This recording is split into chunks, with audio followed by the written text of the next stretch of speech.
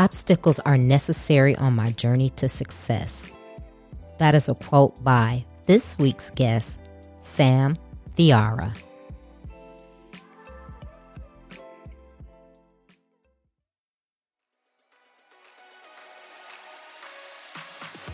Welcome to Trina Talk. This is the podcast where guests share their stories of pursuing their passions, living a fulfilled life, and empowering others. Each week, I talk with inspiring leaders, business owners, and people with amazing stories from around the world in unscripted conversations as they share their successes and failures. This podcast is all about empowering you to keep striving in your personal and professional life. I am your host, Trina L. Martin. Welcome to episode 135. I'm so excited and proud to say that I am a two-time author, a best-selling author. If you haven't picked up my books, I want to invite you to do so and do so now. My first book, From a Mess to Amazing, 7 Steps to Create the Life You Deserve, is my passion project. I am vulnerable in this book. I talk about the things I have been through in my life and how I've overcome them and how you can too, regardless of what your past is. You can pick that book up at my website, trinalmartin.com. Once you purchase the book, you can download the free companion workbook to go along with it to help you journal and take your notes. And my latest project is I am one of several authors on the anthology titled Make It Happen. It is a powerful book made up of powerful stories from all of the different authors, just sharing how they have overcome something to make it happen in their lives. And I strongly encourage you to pick that book up just to encourage you. And you can pick it up through my website, and that link is https://bit.ly 33H, and that's H is in hotel, G, capital G, 9, capital T, capital W. The topic of this week's episode is You Are the Missing Puzzle Piece. My guest this week is Sam Thiara. Sam is a professional who created a personal journey as a storyteller, writer, workshop facilitator, problem solver, educator, and entrepreneur. His goal is to engage individuals in their personal and professional development. Presently, Sam is the founder and chief motivating officer at Ignite, the Dream Coaching and Consulting, a platform that engages his audience to define their path. He is a 2-time TEDx speaker and the author of Lost and Found, Seeking the Path and Finding Myself. It focuses on his journey to India to find his ancestral roots with little else than a faded photograph and determination. Hi, Sam. Welcome to Trina Talk. Thank you. I look forward to being a part of this today. You know, I'm glad to have you. I was just looking at your bio. You're doing so many fabulous things. But how I like to start it out is you tell the listeners who you are and how you came to be the Sam that you are today. Perfect. There are 5 things that guide and direct me in life: servant leadership, story sharing, activator igniter, champion enabler, and community do-gooder. All of those 5 things resonate with me. And as a result of it, I've become a storyteller, speaker, mentor, author, educator, entrepreneur, community activator, problem solver. Those are the things that really make up my foundation. And anything that I undertake has to hit those 5 critical elements. And what was really interesting is when I started out, it was a usual corporate path. And I realized it just wasn't me. And eventually it was like, no, there's got to be something else. And I love the way you said this. Let's find out who you are. One thing I've always said is, and this is one of the purpose missions and journeys that I'm on, is helping people realize it's not what you do, it's who are you. Only by understanding who you are are you able to focus and go in a direction? And when I started looking at who I was, the pathway just seemed to emerge in front of me. You know, I'm about to jump out of my chair because I love that. I love what you're saying, who you are, because so many times in life, people go through life and they don't know who they are. Mm-hmm. They're pleasing any and everybody, and they're trying to, you know, keep up with the Joneses, the status quo, whatever. And it takes some real work and inward reflection to find that out. And it's funny because probably about 10 years ago, I had to do that for myself. Like, who is Trina? Who am I really? You know, not the person you're, you know, trying to please your parents, or, okay, let me check these boxes in life so I can feel successful. It's like, you know, who are you? So very good. I'm glad. So that's makes me happy because I know we're going to have a good conversation. But yeah, you're doing a lot of things, and you said you know, all of these things that you are and your passions, but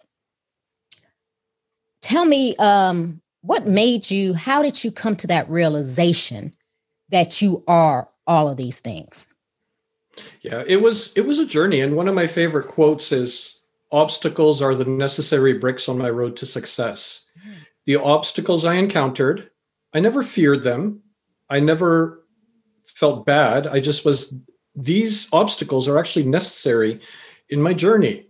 I mean, think of it this way. I graduated from university years ago with a degree in business and political science, with the understanding that once you graduate, okay, I'm ready, and who's lucky to get me? Mm-hmm. Well, I went out there. And back then, you know, it wasn't about internet searches and emails. It was about actually typing your letter, hand delivering it, or mailing it. And I started doing these letters. And I just remember sending out 9 letters and then waiting for, okay, who's going to hire me? And a letter came back, and I opened it up. It was from one of the companies, and it said, well, we're not sure what you're looking for, but good luck in your search. Mm. And I thought, well, that's okay. I'll just send out 3 more letters. And it was almost like ebbs and flows. The more letters I sent out, the more rejections that came back. And Trina, I just want to share with you this. It's 86 rejection letters. Wow, you kept them. I did. They came in and I kept them all. 86 rejections of companies who said, we don't know who you are. We don't have a job for you. Good luck. And I always love we'll keep your resume on file for 6 months, but you know where the file was, right? The bin. But it made me realize I wasn't prepared. I had this vision that just by walking out with a degree, that was enough, but it wasn't enough. And my first job, and, you know, I mean, I teach in university now, and part of what I share with them is, you know, my first job when I got out of university was being a janitor, mopping floors and emptying rubbish bins in a hospital. And I said, but here's the thing. I never looked at it as a negative. There were 3 valuable life lessons I pulled. They actually carry me to who I am today. The first lesson was my father said, I don't care what you do the best job possible. And you know what? There was no floor cleaner than at the end of my shift, and there was no rubbish bin left full. The second valuable lesson, I would get on the elevator with nurses, doctors, administrators, and there were times I'd be ignored because, well, you're a janitor. We have nothing in common. I know what it feels like to be ignored. And there's so many people with stories who don't feel it's compelling. No, I will talk to you. I want to learn what your story is, no matter who you are. So I will talk to everyone. And the third valuable lesson is, you know, instead of looking at it as an absolute of this is bad, I said, what am I going to learn by being a janitor? And it carries me to who I am today. Is anything that I undertake, instead of looking at it as an absolute of good or bad, what can I learn? And what I really appreciate from those letters I look at now is, do you know that if one of them would have materialized, I wouldn't be here with you today? Mm-hmm. And the other part is I look at these letters and many of those companies no longer exist, but I still do. As individuals, we're resilient. But it really made me start to think about, I did this all wrong. And then, you know, slowly got into the corporate world. It didn't fit. Mm-hmm. And then when I started saying, okay, but who? And then it suddenly made sense. And I said, this is the direction I need to go. And it was through self-reflection, introspection, And I think from what I mentor and coach 3 to 8 people a week, people aren't doing this. And this is where I get them to stop and just slow down and think. Wow. Like I said, our first sentence, I knew this is going to be a great conversation because, oh my goodness, we are on such the same level here because I love that. I love that introspection. Because I've been the one that has been in corporate and been so unhappy, because you think, okay, I went to the university, I got this degree, I'm supposed to get this high-powered, high-paying job, and that's not what fuels a lot of people. Well, me, some people it does. It's not what fuels people, and I have been on a journey to actually pursue my destiny, pursue what I was called and made to do. And this podcast is part of it because, like you said, you like talking to people. And I do too. I think that's one of my superpowers is I like listening and I like talking to people. And I find that people come to me and they talk to me and they tell me things that they probably wouldn't have normally told anyone because they feel that trust with me. So it's very interesting that you brought that up. And, when I saw you said you're a storyteller, I really wanted to delve into that because me being a professional speaker, that's kind of what I do, right? Storytelling, my goal is to be one of the great orators, someone who speaks and you can, by my words, you can have a picture. So how did you become the great storyteller? It all happened because I was asked to do a TEDx talk. Okay. And when I was asked to do the TEDx talk, I thought, what am I going to talk about? And someone said, look, you tell stories. Why don't you talk about storytelling? And I thought, okay. But then it was more like, I just tell stories, but I never really broke it down. Mm-hmm. And then when I started thinking about it, there were 5 things that really make up my essence of storytelling. And it actually became an acronym of CARPE. Carpe diem, seize the day, but CARPE. Curiosity, appreciation, reflection, perspective, and experience. In other words, we need to go forward with curiosity. Open your eyes and see things around you and this is where the talk was, discover the extraordinary out of the ordinary, because we're surrounded by the ordinary. But what we don't realize is embedded in the ordinary are these tremendously extraordinary experiences. And curiosity is what stops you. So you might see something and all of a sudden you're like, wait a minute. Appreciation is appreciating someone or something for more than what it is. Mm-hmm. And that gets you to start reflecting, which is the R piece of CARPE. Because reflection is where you start diving deeper into it to add purpose and meaning. Mm. And then P stands for perspectives. We all have perspectives. And E stands for experience. In other words, you need to capture and catalog the story or it dies an untimely death. Mm-hmm. And actually, let me share an example of how I build the stories or through CARPE and how simple it is. I mean, for years now, I've been walking around and I hand out puzzle pieces. Okay. Now, I've given about 5,000 pieces in the world to date. And this is an example of how you take something ordinary and make it extraordinary. Because if I gave you this single piece of a jigsaw puzzle, what can you do with one piece? Not much. Mm-hmm. But this is what people feel like. They feel like that single piece of a jigsaw puzzle. Don't know where we fit in and whatnot. But I'm going to make it extraordinary using that CARPE principle. Because instead of focusing on this, let's focus on the satchel where it came from. Mm-hmm. If I give you a piece of my jigsaw puzzle, do you realize my puzzle is now permanently incomplete without you? Do you realize how important you are? Yeah. Something as simple as that is taking something ordinary and making it extraordinary. And I've had people say it's taped to their mirror. Every morning they wake up, it reminds them someone said that they mattered. Right. It's in their wallets. It's traveled around the world with people. And I hear from people, and they show it to me when they get to events. But that's where the CARPE principle comes in, because curiosity, it stopped me more than what it was, a puzzle piece. Mm. I appreciate it for more than what it was. I reflected and added purpose and meaning to it. And then my perspectives was about connectedness and about the importance of connectedness. And then when I captured the essence of it as an experience, now I have this and I carry it with me all the time. Wow. That was pretty profound. How did you come to that? How did you sit and think about that? Because that was amazing. Yeah. You give away a puzzle piece, you're incomplete.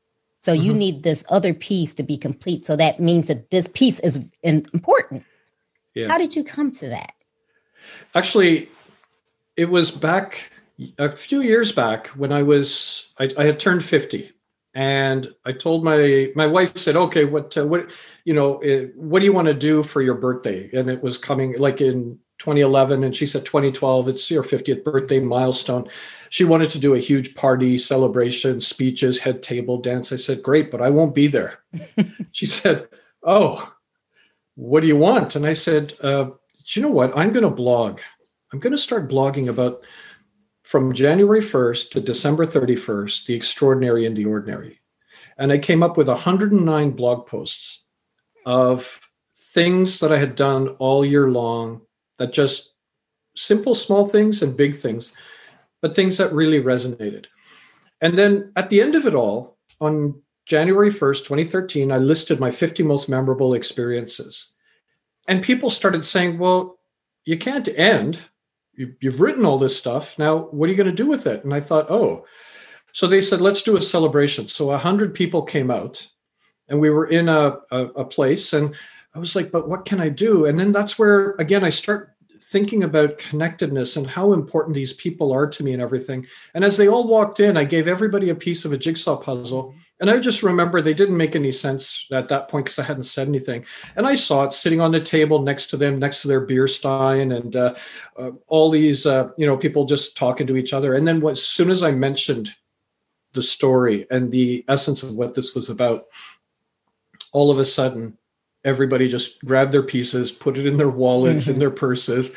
And but that's how it all started, is I said, how do I connect these wonderful souls that are important to me that have been on my journey? And that's how I vision and reflect on things. But I do this all the time. Like, people say, well, listen, you talk to 3 to 8 people a week and it's been like 5,000 conversations. Do you ever get tired? And I said, actually, I worry about the day they don't want to talk to me. And then I used this idea of, if you think of my life as a bucket, a giant bucket, and people that I interact with, I'm pouring my contents into their bucket. My bucket is depleting. But you know what? I'm not a bucket. I'm a lit candle and a room full of unlit candles. And when I meet somebody and our wicks touch, there's a huge flame. And as we pull apart, I'm no less depleted and I've lit somebody else up. So I'd rather, and as soon as it was a mindset shift of, I'm not a bucket, but a candle, I'm like, bring it on. I can talk to as many people as I want because that's what it's about for me. Wow. I love that. I'm going to steal that. So I'm just going to let you know. I'm going to use that. Of course. But, you're saying that and I'm actually I'm thinking because that's a good analogy for just life in general, right? Just people collaborating, because I think so many of us operate in the scarcity mindset. Yeah. I can't help Sam because if I help Sam, that may take something from me. And if people look at it, like you said, that change the mindset as, okay, I'm a candle. I can light your wick, but I'm still lit. Yeah. And then, you can go on and light the next person, so on and so forth. I think there will be more people who are willing to work together. Totally. More collaboration. And it's really amazing how people don't do that because they think, and I mean, the planet is big. There's enough for everybody. Totally. You doing coaching and me doing coaching, we're not going to make, any less because somebody else is doing it. So that's really really profound. Now, when you're doing your mentorship, are these things that you talk about with the people you're working with? Oh, totally. It's more of, I've got a treasure trove of stories, experiences. And when we start our session, my first question is, what do you want to talk about today? And then I have this idea of, okay, I've got these stories in my mind. And as they're speaking, I'm pulling these virtual stories to help them and to support them. And I mean, it's amazing that, you share with people. And then I've been doing this for 20 plus years and they're still in touch with me. And, I'm surrounded by greatness. And the thing is, you have to do it very authentically. Right. Never look at what's in it for me. Right. And I've never said that. But these individuals are coming back saying, well, what can I do for you? And I'm like, no, that's okay. Even yesterday, I needed a logo. And I just reached out to someone saying, what do you think of this? And she says, oh, wait. And she worked on it. She goes, here. And she sent me like 6 different logos back going like, here you go, pick one. Yeah. And I was like, well, but I didn't, she knows I didn't ask for it, but right. they just go out of their way for you. Yes. Yeah. Yes. And that's something that I found as well. Like I said, I like talking to people, and I started this podcast because of just out of the sheer fact of wanting to talk to people, not trying to get anything or anything like that. But I have met some awesome people that I have stayed in contact with. And I was telling someone, I had a lady, like when I first started doing the podcast, that I interviewed.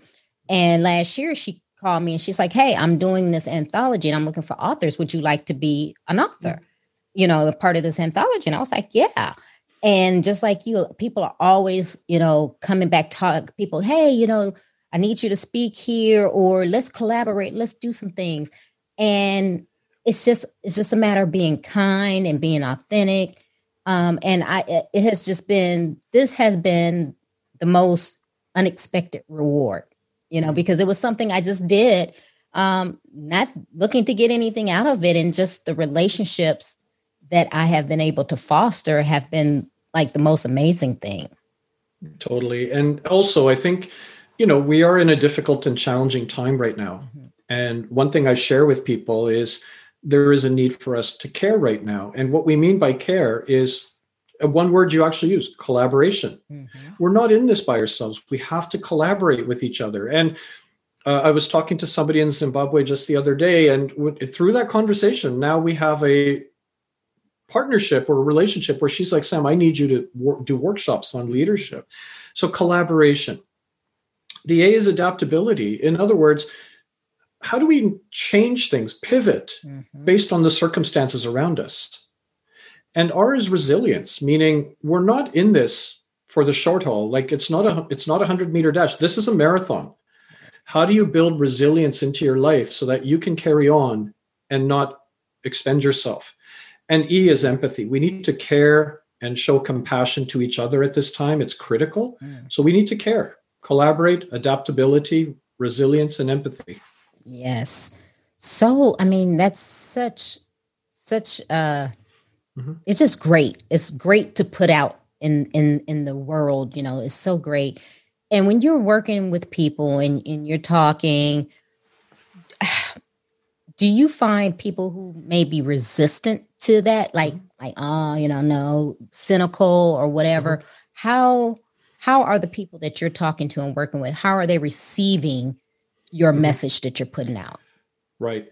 When I teach my class, you're going to get the outliers, 1 or 2 out of 120 that just don't resonate with the message, but they're the ones that I probably will not connect with. I find that the ones that I do connect with are the ones who actually seek me out. Okay. Either personally from their own experience, or someone's told them you need to speak with him. It's about building your personal brand. And the way I describe it is, are you a corner store or are you Starbucks? And the reason I use those analogies is, I mean, you've got corner stores and they sell, food related items, lottery tickets, hardware, coffee, fried chicken, any number of things. And let's say it's a beautiful day and you want to go buy a pair of flip-flops. Now, you could go into that corner store because they may have flip-flops, but would we go into Starbucks? And the answer is no, because we know it's tea, coffee, and food-related items. So it's about being that Starbucks type of brand where everybody knows who you are. Now, people may argue, well, but if you are the corner store and you can offer all of these things, isn't that better? Well, here's the thing, but people don't know what you offer. But and this is where it goes back to what you said earlier, Trina, about, you're a coach, I'm a coach, and the world is big enough that, I'm not going to take people from your area and Right. vice versa. We're out here to help people. Mm-hmm. But you create that brand and people find you because of the support you've given to other people. Mm-hmm. They're coming back to you, or they find you as a result. And that's what I find is the people who come to me are already either searching or they have an idea of what they're going to get. Mm-hmm. Mm-hmm. Mm-hmm. And and that's great. And I want to kind of continue on that path. So your advice, let's say for entrepreneurs who Mm-hmm. are starting out and want to collaborate with other people, and Mm-hmm. they just don't know how to do it, or they think, you know what, I'm the small person in this big sea. Right. What would you suggest that they do? Yeah, there's this wonderful tool called Business Model Canvas, and it's a wonderful tool where there's 9 segments and sections. The most important part is the value proposition. That's the one I look at. And when I talk to an entrepreneur, the first thing I'll ask is, what's your value proposition? What makes you unique so that I'll come to you and not your neighbor or the person that's the other business? And it's interesting because majority of the people that I talk to, when I ask them that question in the very initial stages, we're going to provide the best customer service. It's like, no, that's not a value proposition. That's what you're supposed to do. Right. So what is it that really is the essence of your business and makes you unique? So it's about doing the narrative, personal narrative and their company narrative, and merging the two together so that it becomes that story. And I really want to help people realize those narratives and realize why they're pursuing this business or this idea, even if it's on the side. Mm-hmm. I mean, success is many different ways you can measure it. Success can be measured by monetary, how much revenue are you making? Or success could be how much of an impact you're making. And it just varies, but success is what you want it to be. Mm-hmm. Mm-hmm. Yeah, that's so true. And like you said, the value proposition is like, what do people get when they get you? And that's something that, a lot of people don't know, or, it's like, well, why? Yeah. It's like, okay, I can go to Starbucks, but what makes your tea so good that I would come to you by Starbucks? What are you going to tell me? And that's a good thing. And I think a lot of times, you talk to people and they're like, oh, I want to be an entrepreneur. I want to have my own business. And they think it's something that's going to happen overnight, or they're just thinking about the money aspect of it. And it's like, well, you got to be in it for more than the money. Cause I mean, I've been doing this for a while and I'm like, okay, yeah, cause the money is not going to come right away. So you got to be in it for more than the money. You got to have that passion, that, resilient, that relentlessness to persevere and to do it. And I'm glad you're saying all of this, because our listeners, if there's someone out there who's thinking that, like, oh, well, they did it, or he did that, she did that, I can do that as well. And my philosophy is, I tell people, you see my glory, you don't know my story. So they're looking at somebody who's here and they're there and they're thinking, oh, well, I can do that. Well, you don't know what that person did in their journey to get to that point. No. Yeah. Yeah. So it's exactly. Yeah. Well, no, to your point, I mean, the trenches, people never see you in the trenches. Mm-hmm. What they see is the end result. And I've had this happen where, people have said, look, you're not going to accomplish this because of any number of reasons. Part of it, for example, is, I wrote a book about my journey to India to find my ancestral roots. All I had was a photograph and very little else, a faded photograph at that. And people told me there was a lot of noise. You can't find it. If you find it, you may not get a good reception. You have no idea. We were looking for a needle in a haystack, and we didn't even know where the haystack was. Right. But through persistence, through overcoming obstacles and not listening to the noise, I went in search of it, and I found my grandfather's house. Really? And it's it's one of those really cool stories that captured, and it was about really putting something together that was very important. And okay, so if I didn't find the village, is it a loss? And the answer is no. I experienced a country, people, stories. And I also found my own identity, because I'm a British-born Canadian. Parents are from Fiji. Grandfathers come from India. So people will be like, what part of India are you from? And I'm like, well, I was born in England, raised in Canada. They're like, no, your parents, what part of India? And I'm like, well, they're from Fiji, near Australia. Mm-hmm. They're like, are you Indian? And it's like, well, yeah, my grandfathers come from India. And then others who are like, you're not Indian, you're Canadian. And it's like, whatever that is. Right. So people struggle with this identity piece. And it's interesting because we also get that conversation with people saying, where are you from? And it's like, well, born in England, raised in Canada. No, really, where are you really from? Right. How do you answer that? Right. And I realized by going on that journey, there's an Indian dish called a thali, which is a platter with segmented dishes. And my life was always a thali, so British, Canadian, Indian, and Fijian. But by going to India, I realized I'm a dish called khichdi. And khichdi is a rice dish where you go to your fridge, you basically pull whatever's in your fridge, that's vegetables, and you add spices and everything, sort of like an omelet. Yeah. And it becomes a blend of flavors. So instead of segmenting, I realized I'm a blend of flavors and I can appreciate all of those flavors. Wow.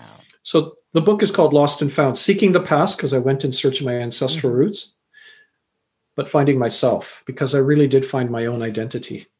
Wow. That's amazing. So you took a photograph and were actually able to track down a grandparent, or well, the grandparent's home. The house, my grandfather's house that he left when he was 17. Actually, this is the picture that I took with me right there. How did you do that? Well, it wasn't easy. It was because, we had misinformation and it was just back and forth. But until I said, nope, I'm not giving up and I'm going to be persistent in this. And I said, forget what everyone has said. I'm just going by the minimal amount of information I have. And then just little, like a jigsaw puzzle, putting all the pieces together. We arrived and these people came out of a house, and this one lady, the one, I don't think you can see it there, but this lady right here, she comes out of this house, looks at the picture and she goes, this is me. Who are you? Really? Oh my goodness. Really? Yeah. Wow. That's a great story. So you went to that actual house that's in that photograph? Was that house still to there? my grand?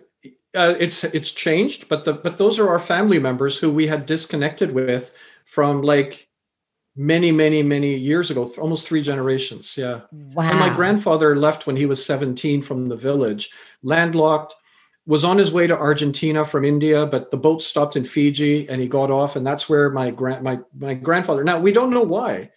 Did he think it was Argentina? Did he just sort of say, I've had enough of this? Or maybe it's a beautiful place. Right. I want to get here. But yeah. Wow. Yeah. That's amazing. Oh man, you have inspired me. That is just really amazing. The fact that you went to another country with just a photograph. Yeah. And you found somebody in the photograph. That's even more amazing. It's like, oh my goodness. Well, and the idea is I had to do this because what I write about in the book is when I was 9 years old, my father became a paraplegic from an industrial accident. Okay.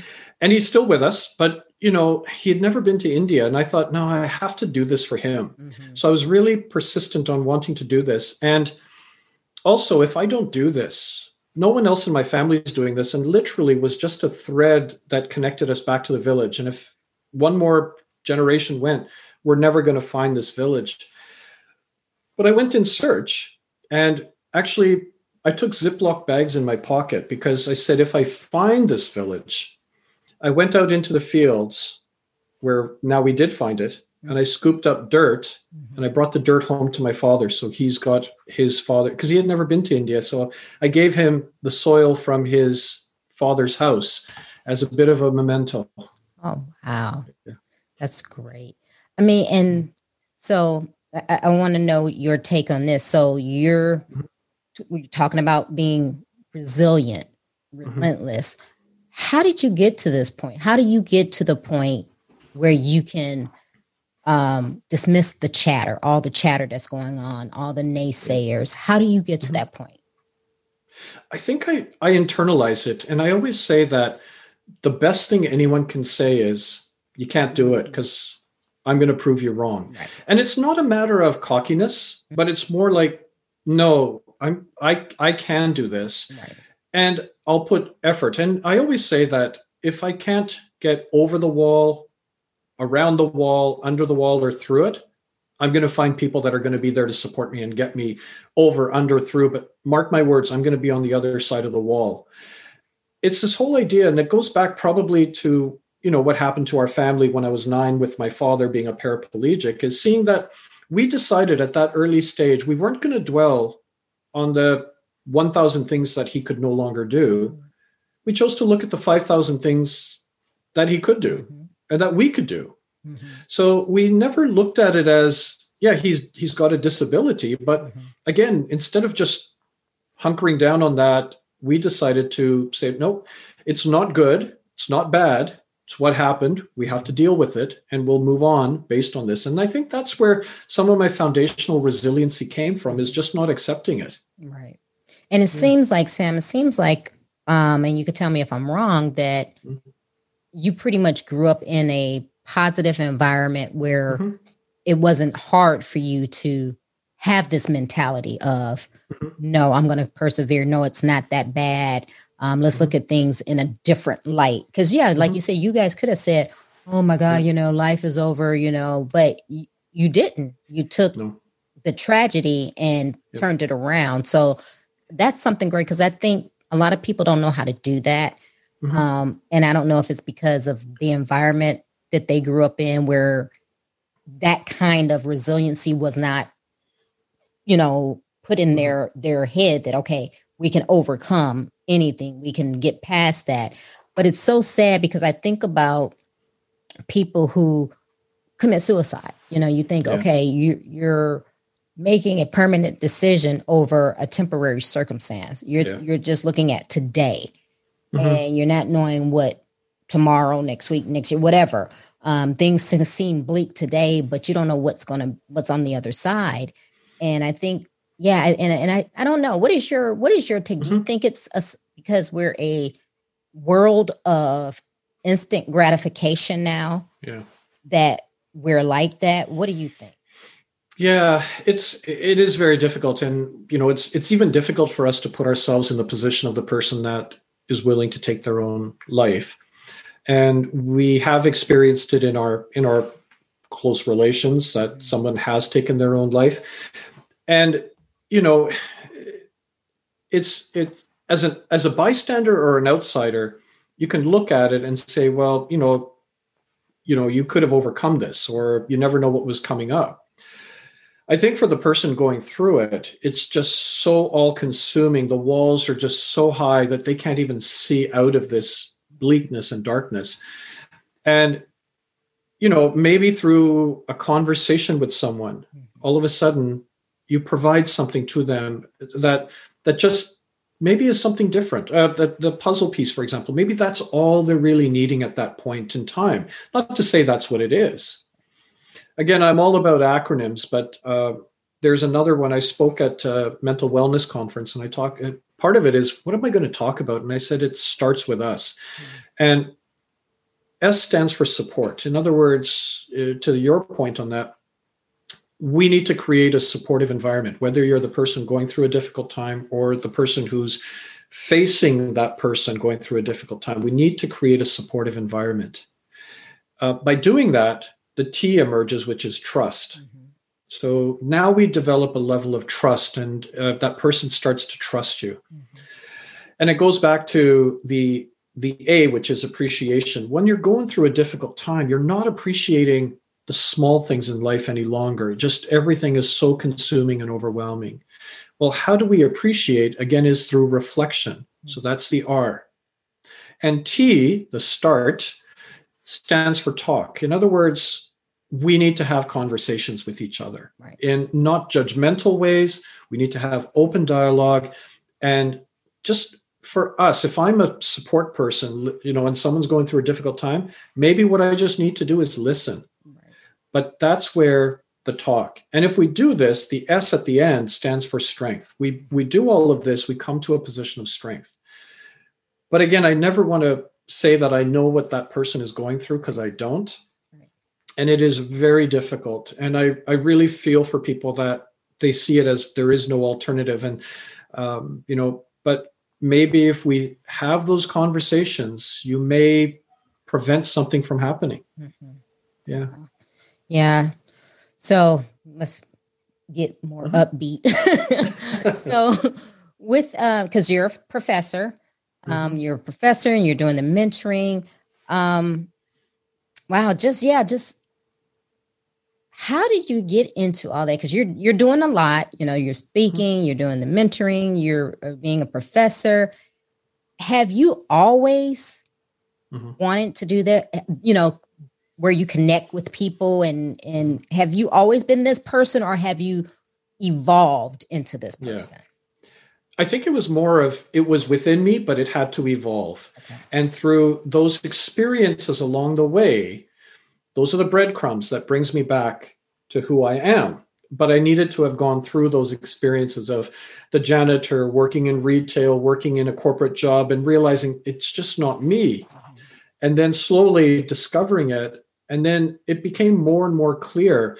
And to be fair, Trina, I look at myself right now going like, how did I get here? 7 years ago, I was never an author. And just it emerged and I had to do it. And it really resonates to what I really started in the beginning is servant leadership, story sharing, activator, igniter, champion enabler, and community do-gooder. And when I coach and mentor people, that's one of the critical things. I call it the 5 core elements. What are the 5 things that guide and direct you in life? In other words, not career, but life. If you wanted to build a house, you need a solid foundation. To build a life, you need a solid foundation, but we're always just doing, but we haven't really taken the time to understand what we're doing or how we're doing it or why we're doing it. So I asked people, I said, what are the 5 things that are just really important to you? And then there's a process we go through. And I'll say, okay, tell me something that's important. And they say, well, family is important. I said, okay, so why is family? Because the key word is why. Tell me, why is family important? Next thing you know, they're saying, well, it's about feeling connected to my family. It's the relationship I have with them. And I say, okay, so is it family? Let's pull that away. Let's pull the strings, relationships and connection. Now, that becomes a much more broader word that you can then corporately or entrepreneurially say, yeah, no, building connections and relationships. Family is still important, and that's now embraced in there. When you come up with 5 things that make up your foundation, you now have something to compare it against as opportunities emerge. And so writing. So I talk about goals versus intentions. I don't have goals. And people are like, oh my gosh, you're aimless. I'm like, no, I'm not aimless. I have these intentions, those 5 things.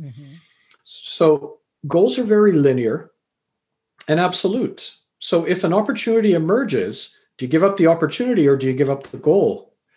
So I don't deal in absolutes that way. Instead, I do with the intentions. So when writing emerged, if it was a goal, I wouldn't be a writer today because I would have had to toss it aside because it wasn't a goal. But instead, when I looked at writing, I said, it hits all 5 out of 5. I have to do this. And that's what I look at is anything that I undertake has to hit 5 out of 5. And when you hit 5 out of 5, you don't have a job or career. You actually have fulfillment. Wow. That's amazing. That's really amazing because I think that's what we should all have as fulfillment, right? But so many of us have a job and have a job that we're unhappy in, but we have a life and we have to have a livelihood. So that's what we do. So before we get into our questions, I have one more question for you. Sure. So with those 5 things and you're telling people to, look inside of self and what's made, how do they start that? How would somebody who, if I were, somebody that came to you and said, you know what, I don't know what I'm supposed to do. How do I get started to gather all this information about myself? That's a very good point because the way I would do is through, again, reflection and introspection, I'd say, tell me about the work you've done in the past. What do you like about it? What do you not like about it? And tell me why. What courses have you done in either high school or college or university? Which ones did you like and which ones don't you like? And tell me why. What do you do on your spare time and social life? But why do you do those? What is it that guides you? Now, that's when now you start saying, okay, let's sift through this and find some words. Now, people are fearful. Like, what if I pick the wrong words? And I'm like, you know what? You're going to change these words as you go through life. Mm-hmm. So don't worry about, are these the right words? Pick the 5, and now you have something to compare it against. So now you look at your job. Maybe it hits 3 out of 5. Mm-hmm. So what's missing? Now you have something to compare. And can you incorporate that at work? Or what's missing? And do you need to now reframe and focus? Do you need to do some courses in that area that you're missing to bring your proficiency up? So it's all about asking yourself why, and then building on that. And don't be afraid to pick words and then change later on. You can always change. Yeah. That's a very good start for someone. Yep. So we're going to get into the questions.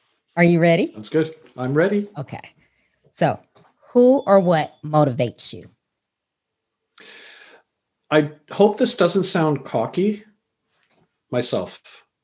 Okay. And it's always wanting to do the best and the right for myself, to be on the right track, because I think that I represent people around me. Mm-hmm. And so I try to be true to that. Okay.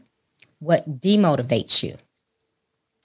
I would say people that only dwell on problems, but not on the opportunities and solutions. I mean, people will tell you what the problems are, mm-hmm. and then that's it. They're like, yeah, it's not going to work and all that.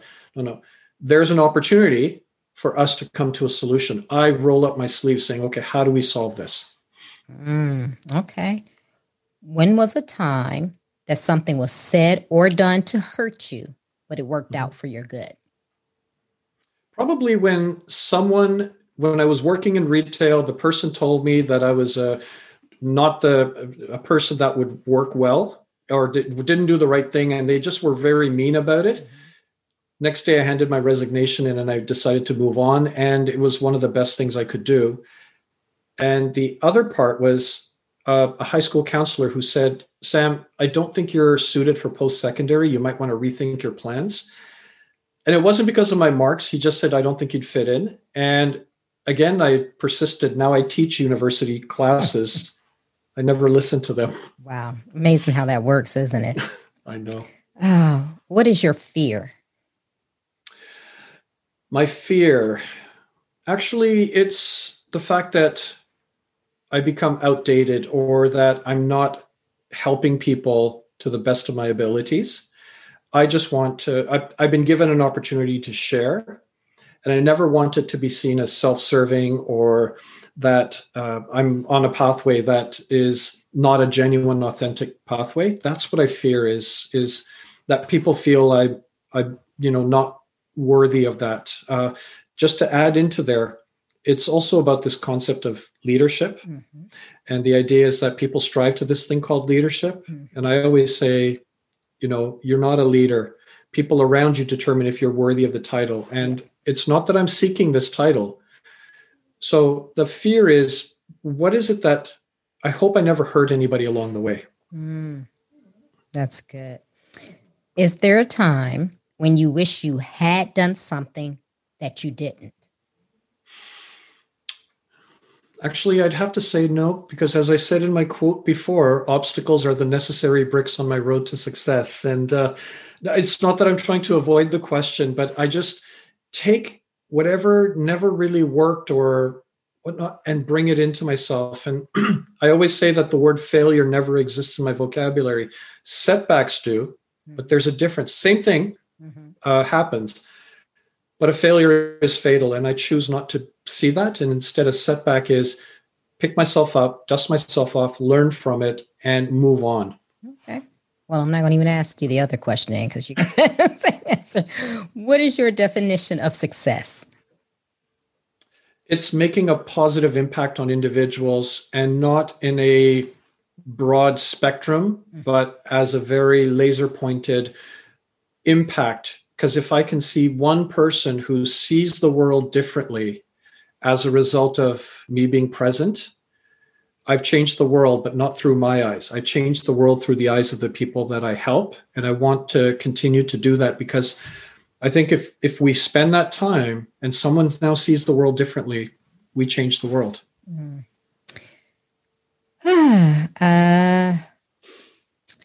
How do you recharge? Mm-hmm. I recharge by finding my outlet, either writing or woodworking. Just prior to this, I was out in my garage woodworking, and I find that it's very therapeutic. I could be sandpapering for a couple of hours, and this is where my thoughts and ideas are emerging, because I think finding something that just is seen as mundane actually reinvigorates us. It could be going for a walk, it could be yoga, any number of things. But for me, it's writing as well as the outlet, and Trina, conversations. This is invigorating for me. Mm-hmm. What are you awesome at? Building relationships and caring about people and supporting their journey. That's my superpower. Mm. What legacy do you want to leave? A legacy is interesting because we really can't take anything with us. But the only things we can take is our reputation and how we made people feel. My legacy is the fact that I don't want to be a bystander in life. So this is why I've worked with so many nonprofits and individuals, is I've chosen not to be a bystander in life. Oh my God, I love that. Whew.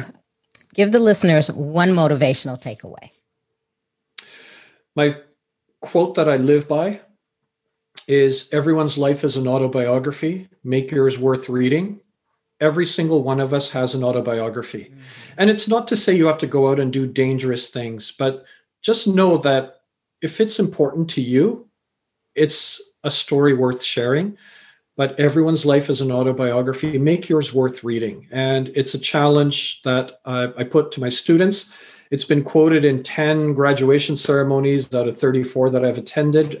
My students just embrace it, and just live your autobiography and keep building stories. Wow. Tell the listeners how they can connect with you. Like if you have a book coming out, if they want to work with you with the mentoring, tell them how they can find you.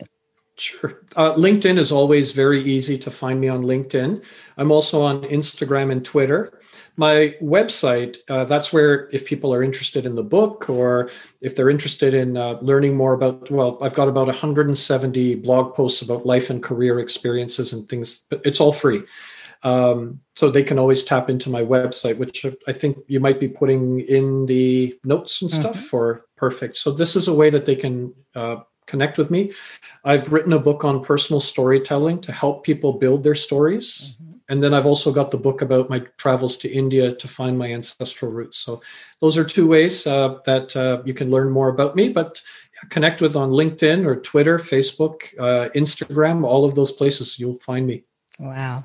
Well, Sam, thank you for taking time out to speak with me today on Trina Talk. I love the conversation. Hopefully we'll keep in touch. We will. And you just have a great day. Thank you so much, and for the opportunity just to sit back and have a lovely conversation. If you like Trina Talk podcast, please don't forget to go out to iTunes and rate it 5 stars and leave a review.